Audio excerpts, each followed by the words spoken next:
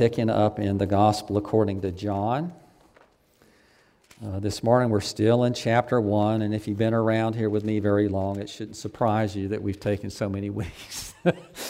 Just in chapter 1, we work through books, and that's my practice. I've done that since the very beginning of the church here. It doesn't mean that on occasion I don't do a sermon that's not following through a particular book, but the pattern that I've used over and over again is to preach through books, because we understand that everything that comes before a particular passage has a lot to do with understanding that passage, and everything that follows after it has a lot to do with understanding with what follows.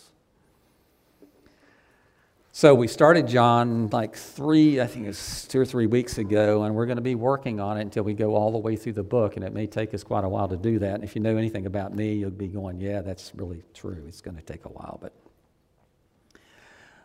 But anyway, just remember that all the things that we're going to talk about today are based to some degree upon the things we've talked about already. We're going to be picking up with, we started talking last week about the ministry of John the Baptist, and we're going to be getting more into that this morning. We're going to be picking up in chapter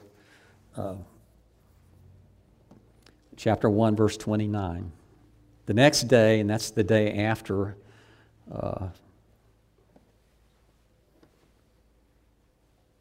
John had been at Bethany. The next day he, and the he is John, saw Jesus coming toward him and said, "Behold, the Lamb of God who takes away the sin of the world. This is he of whom I said, after me comes a man who ranks before me, because he was before me. I myself did not know him, but for this purpose I came baptizing with water, that he might be revealed to Israel. And John bore witness. I saw the Spirit descend from heaven like a dove, and it remained on him. I myself did not know him, but he who sent me to baptize with water said to me, He on whom you see the Spirit descend and remain, this is he who baptizes with the Holy Spirit. And I have seen and have borne witness that this is the Son of God." I read something very remarkable the other day, and it really surprised me. I've been doing this for a long time now, and there really are not too many things that come along that surprise me so much anymore, but this really did. I was reading a commentary, and what the particular commentator was talking about was all the different names or titles that are ascribed to Jesus in the Bible. And he revealed that he had been to this Bible conference some years before, and there was this well-known pastor, preacher, teacher that got up to speak. And the only thing he did for 30 minutes without stopping was reading names and titles ascribed to Jesus in the Bible. It took him 30 minutes to mention all of them.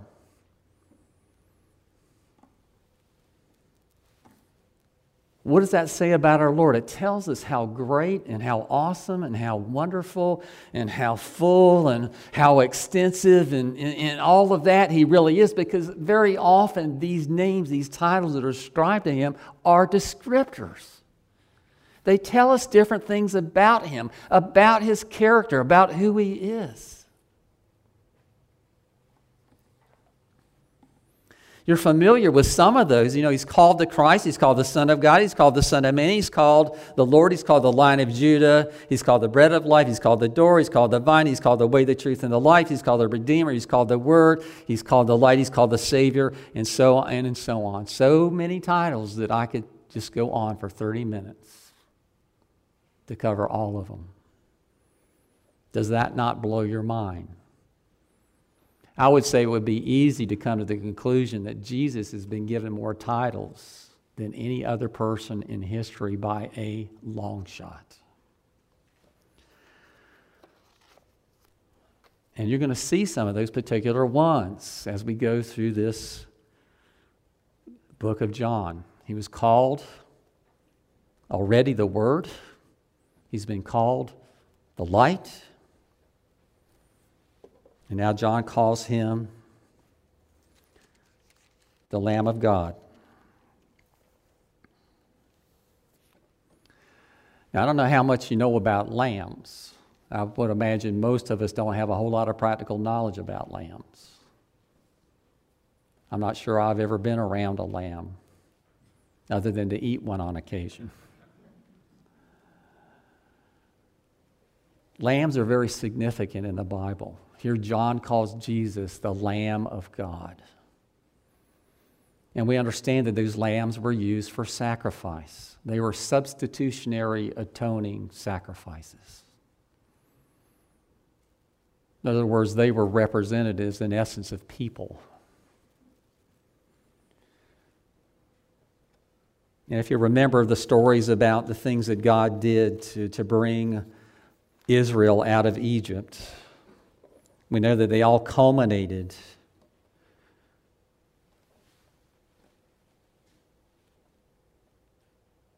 with the death of the firstborn in every Egyptian household. But before that took place, we know that Israel was instructed to take the blood of lambs and to spread it on the lintel and their doorposts. And when they did that, that the angel of death would pass over their houses.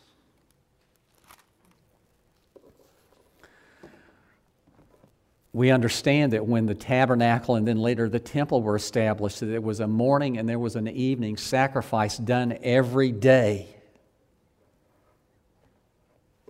of a lamb.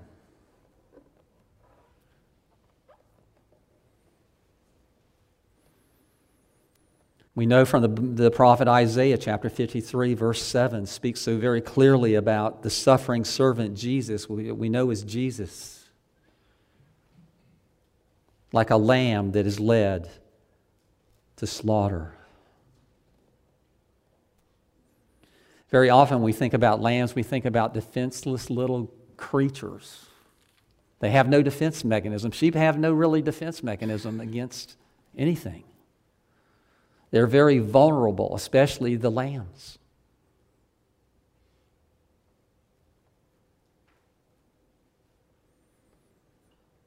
Well, we need to remember this, that Jesus is described as a lamb in some aspects, because he's the one who came forth and gave his life as a sacrifice, that we would have salvation in him. That we can never think of Jesus as being defenseless. Jesus was fully capable of defending himself.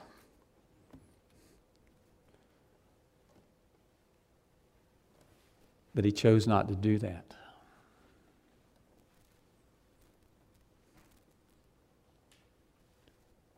For you and I.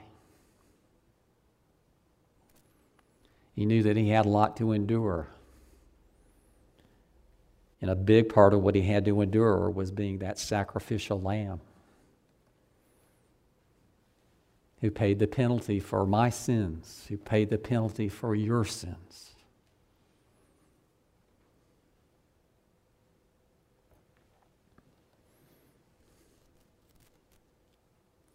By the way, I forgot to say this in the beginning. That is this Bethany that's mentioned here. I just bring it up. Bethany beyond the Jordan. We're not even sure exactly where that is located or was located.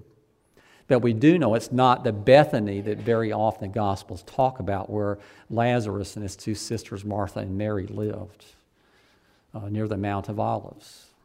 It's not that Bethany. It's a different Bethany. But exactly where it is, we don't know. But we know there was water there available. Why? Because John was there baptizing people.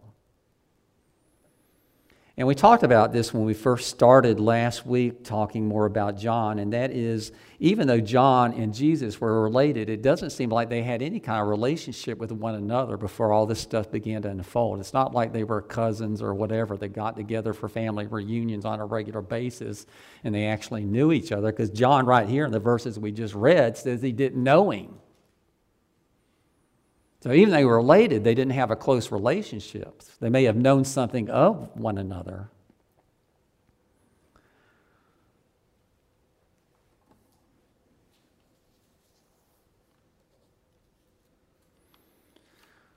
But Jesus, so far in this gospel, has been referred to as the Word and as the light. And now John the Baptist calls him the Lamb of God, the sacrifice, the true sacrifice. I mean, we're enlightened by the book of Hebrews that the blood of sheep and goats doesn't take away sin. That all of that was just a picture. Every sacrifice that ever took place in the Old Testament and even into the days of the beginning of the New Testament was just a prefiguring of the true sacrifice to come, the death of Jesus.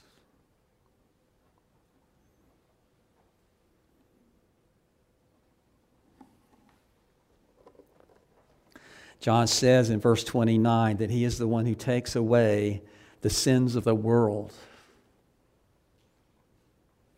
Now, let me tell you something. The sacrifice of Jesus Christ was sufficient to atone for every sin that any person that has ever lived committed. That's how abundant it is. As great as mankind's sin has been as a whole, the value of the sacrifice of Jesus Christ is all the much greater. If Jesus had come to atone for the sins of every person that had ever breathed air, then that would have taken place. But we know this, that he came to be that sacrifice for a people set apart specially by him. So we can never understand this phrase that says, "He takes away the sin of the world," to understand that Jesus died for every sin that's ever been committed. That's not what's being said here.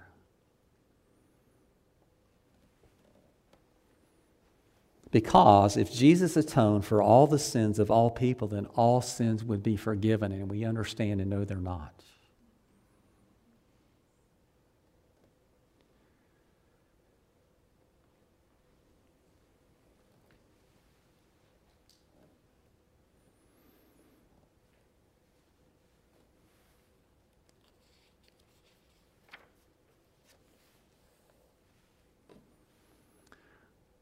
John says in verse 31, "I did not know him, but for this purpose I came baptizing with water, that he might be revealed to Israel."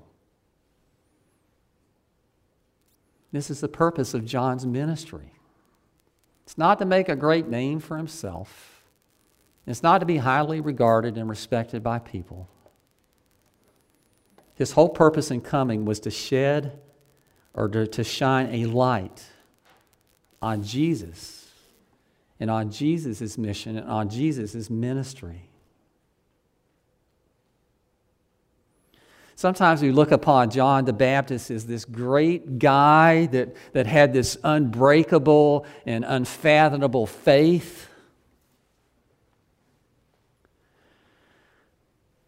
But I love the Bible because very often when we build those false pictures of people, the Bible very often helps us to see things very differently.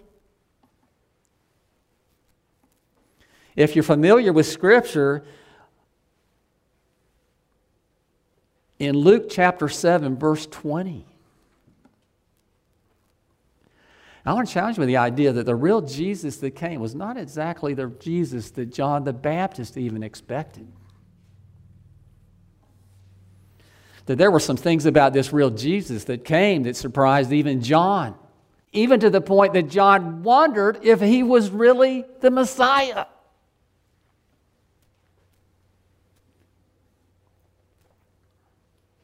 Later on, after John's imprisoned, remember the story how John's in prison because he speaks out against Herod, who took his brother Philip's wife as his own wife, Herodias. When he was in prison, he sent some of his own disciples to Jesus to ask him a question. The question is this: are you the one who is to come? Understand, this is years later from this event by the River Jordan. Are you the one who is to come, or shall we look for another? You ever have doubts? You ever wonder about things? Is all of this stuff real? Am I just following after a fable? Are my sins really forgiven? Am I really a child of God? You ever have thoughts like that? I know you do. You may not admit it, but I know you have them. Let me tell you, if you don't, then I'm in big trouble.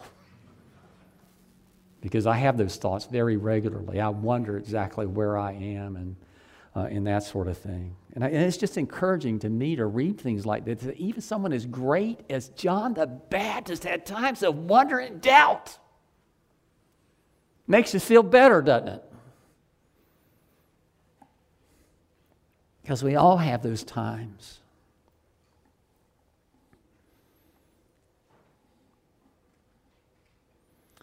I just want to challenge us, as I did last week, to remember this, that our mission, and we've been given a mission too. John was given a mission. You and I as believers are given a mission too. And our mission is not really very different than John's was. John's mission was to shine the light on Jesus. We share in that mission to help others see Christ as we've come to see Christ and know Christ. Remember, he calls us the light of the world. There's a sense in which the light of Christ shines through us into the darkness. And there are times when other people see that light and they're drawn to that light.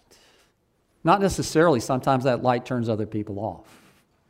It did me for many, many years of my life. Anytime I saw that light shining, I ran into the darkness. I don't know about you, where you came from or whatever, but reality is this, is when you're a Christian, you have the light of Christ in you and it shines out.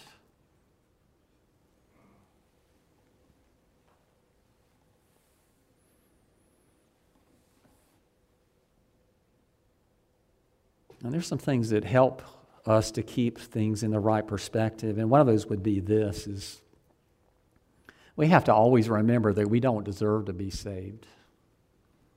I mean, we just don't. None of us does. We don't deserve it. We haven't earned it. We don't believe because we're better than everybody else.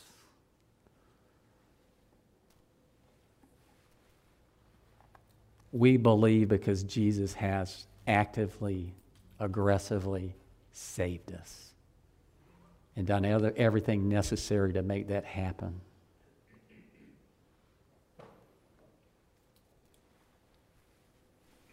No one deserves to be saved. There's no one that has earned it, ever.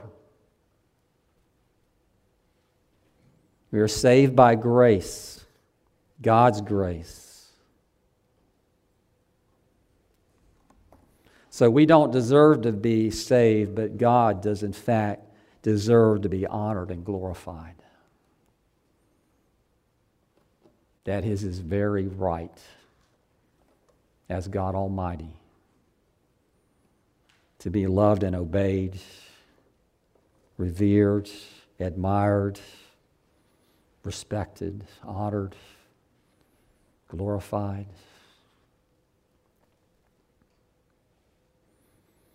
It's a scary place to be.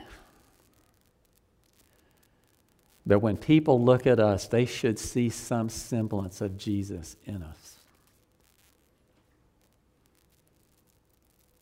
Really.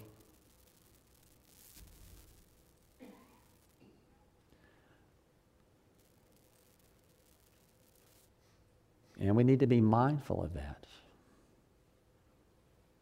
That very often, and let me tell you, as an unbeliever for many years, I was in my 30s when I came to faith in Jesus Christ. My picture of Jesus was what I saw in people who claimed to be Christians.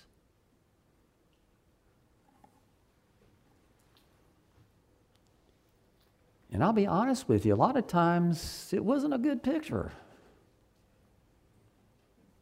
Very often I saw Christians as nothing but these judgmental people who look down their nose at everybody else.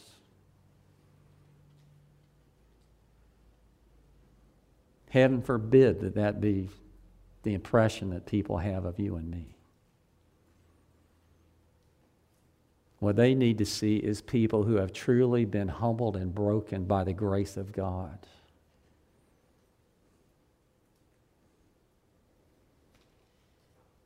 Who know something they don't know, who more importantly know someone who they don't know.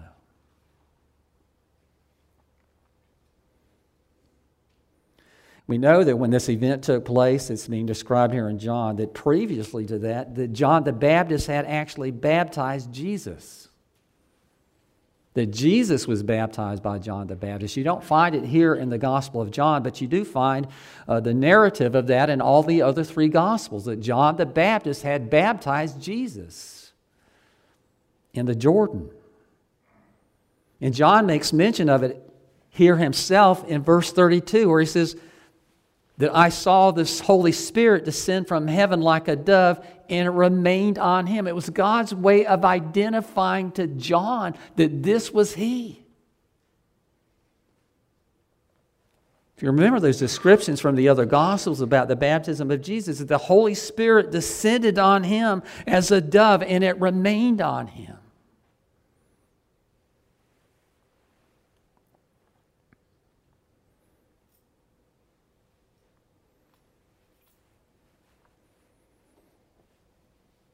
Verse 33, he says this, I myself did not know him. There you go. Did John the Baptist know Jesus personally? Did they grow up as cousins that played with each other on a regular basis? It doesn't appear to be true. Or maybe he knew Jesus, but it was just not obvious to him who he really was. But God had revealed to him that he would see a dove come down from heaven and it would rest upon the Savior to come. And that took place when John baptized Jesus.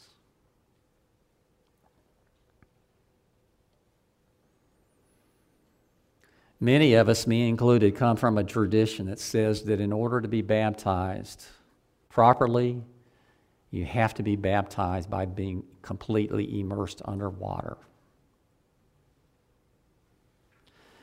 You know, and very often the argument that's used, and you need to understand that I came from that background myself, and I know a lot of you did too.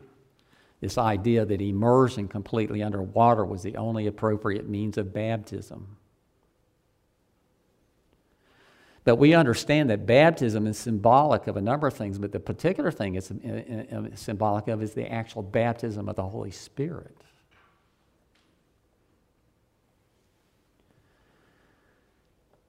And what I would say to you is that examples like this actually argue that it is very appropriate for baptism where water is applied that comes down from the top over. That's how the Holy Spirit came down on Jesus. In a sense, it was his baptism that took place there when John baptized him.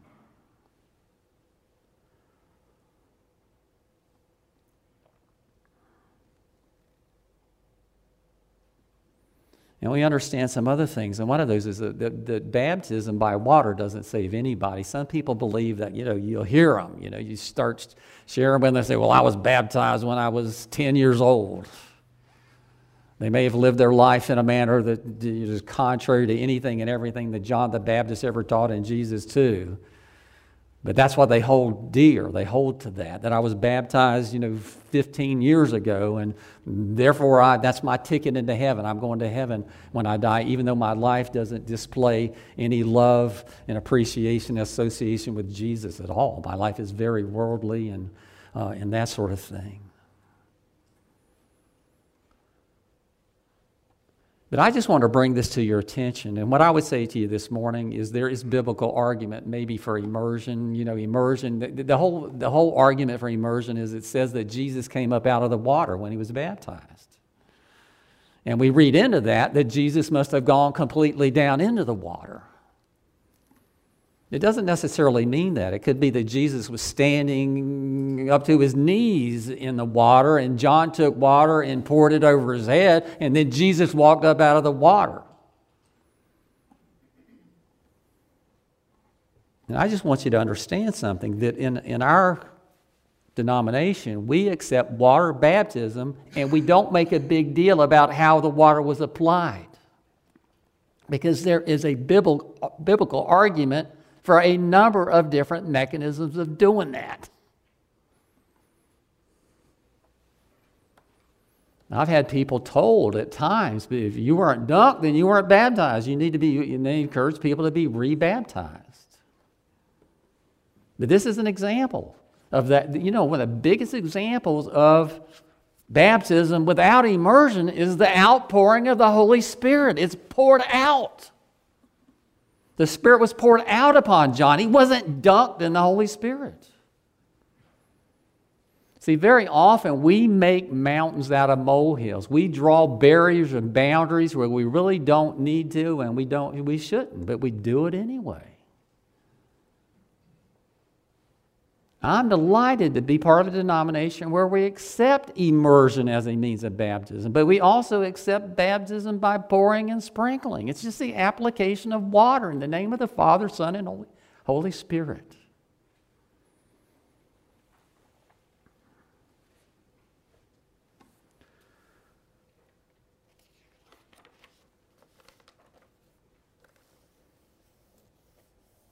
Verse 34, John says, "And I have seen and have borne witness that this is the Son of God."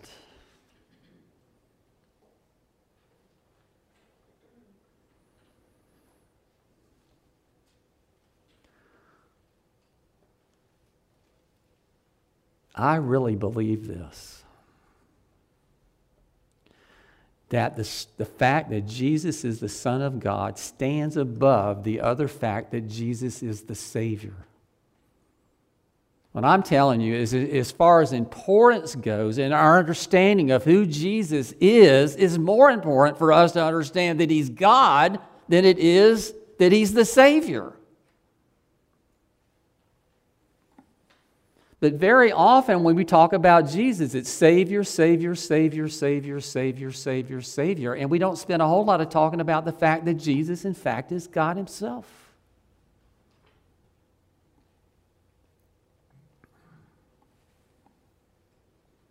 Sometimes people emphasize that Jesus is Savior at the expense of the fact that He is God, and they never even get around to saying that He's God. He was God first, then He was Savior. He's eternal God. He's always been. He's the third person of the Trinity. Or second person of the Trinity, however you want to say it. He's God eternal in human form. He was God first and Savior later.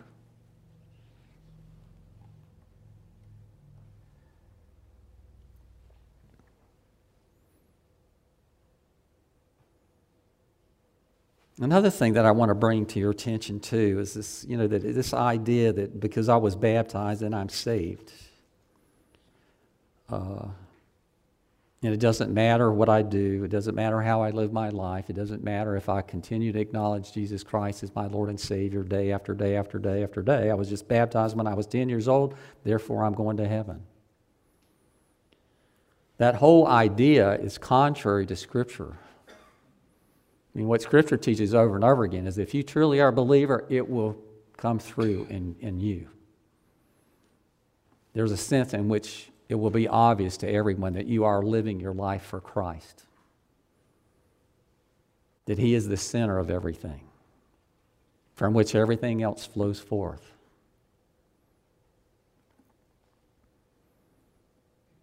And I just want to remind us this morning that when we tell people about Jesus, it's important that we talk about the fact He's a Savior, but before that, what should even come before that is the fact that He's the Son of God.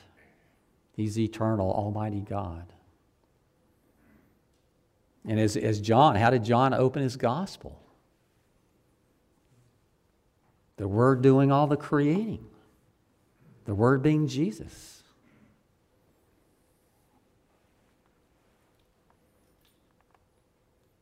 I just want to remind us this morning that the gospel starts with the fact that Jesus is God.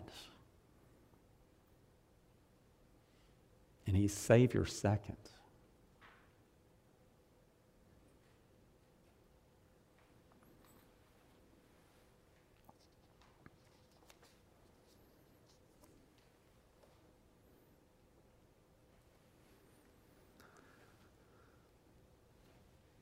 And just as the Father sent forth the Son sends forth the Holy Spirit.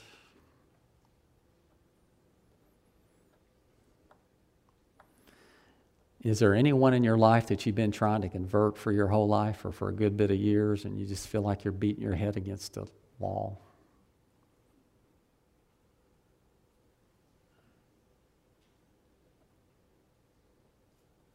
You can't save anybody. You don't have the power. You don't have the ability. You don't have the wherewithal.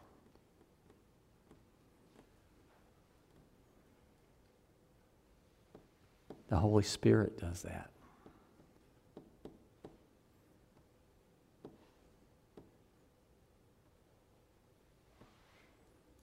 Let me ask you, if I ask another question, what do you think the chief end of the gospel is?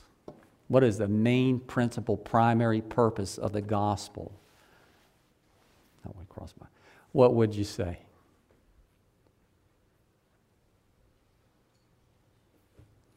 Well, I would imagine most people would say this. It seems pretty obvious that the principal and primary purpose of the gospel is to save sinners.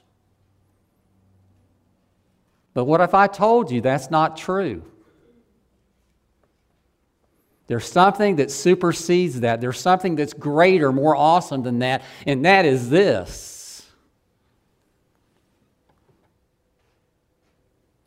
It's to glorify God.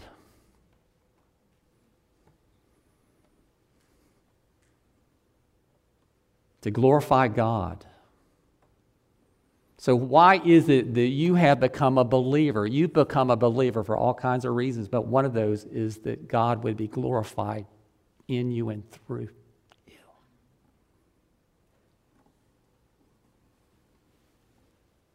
That you, like John the Baptist, will shine the light of Jesus into the lives of other people.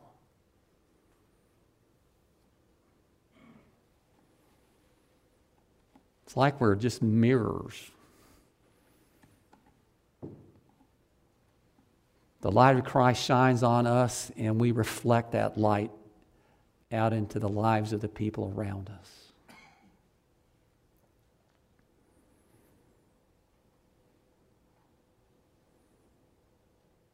And sometimes people will be drawn to that light just like you were.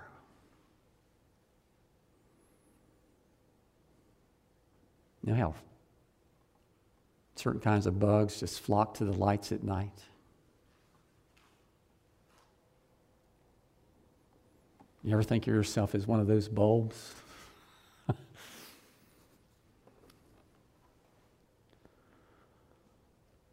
See, we're on a mission. The mission's not to make ourselves look good in front of other people. Not to be highly regarded and respected by other people. But just like Jesus, just like John the Baptist, just like Peter and John and James and all the others, we have a mission.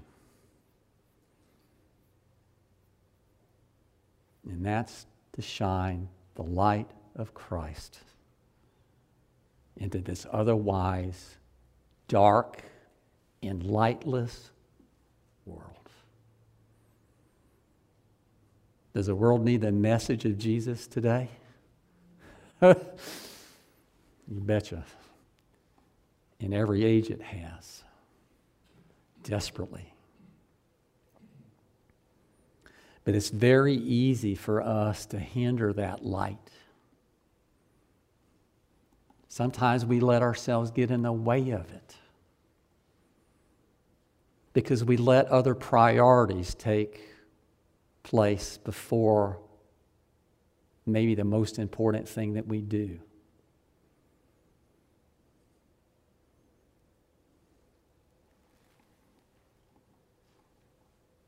Seriously.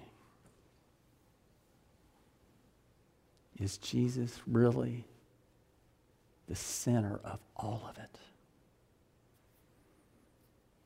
In everything that you do and everything that you think and everything about you, does it flow forth through that?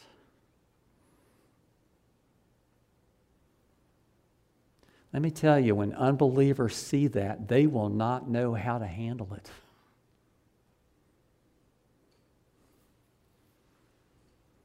I'm telling you, one of the things that became very obvious to me when people were trying to witness to me 30-something years ago, it was this: either they knew something I just did not know. More importantly, they knew someone I did not know.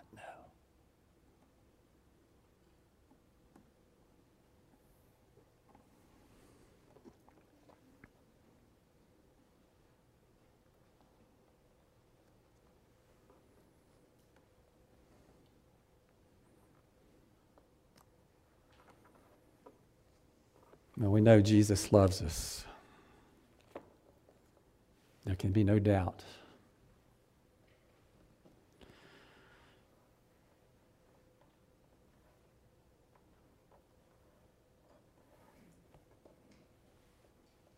Jesus loves me, this I know, for the Bible tells me so. Feel that love. Feel part of it.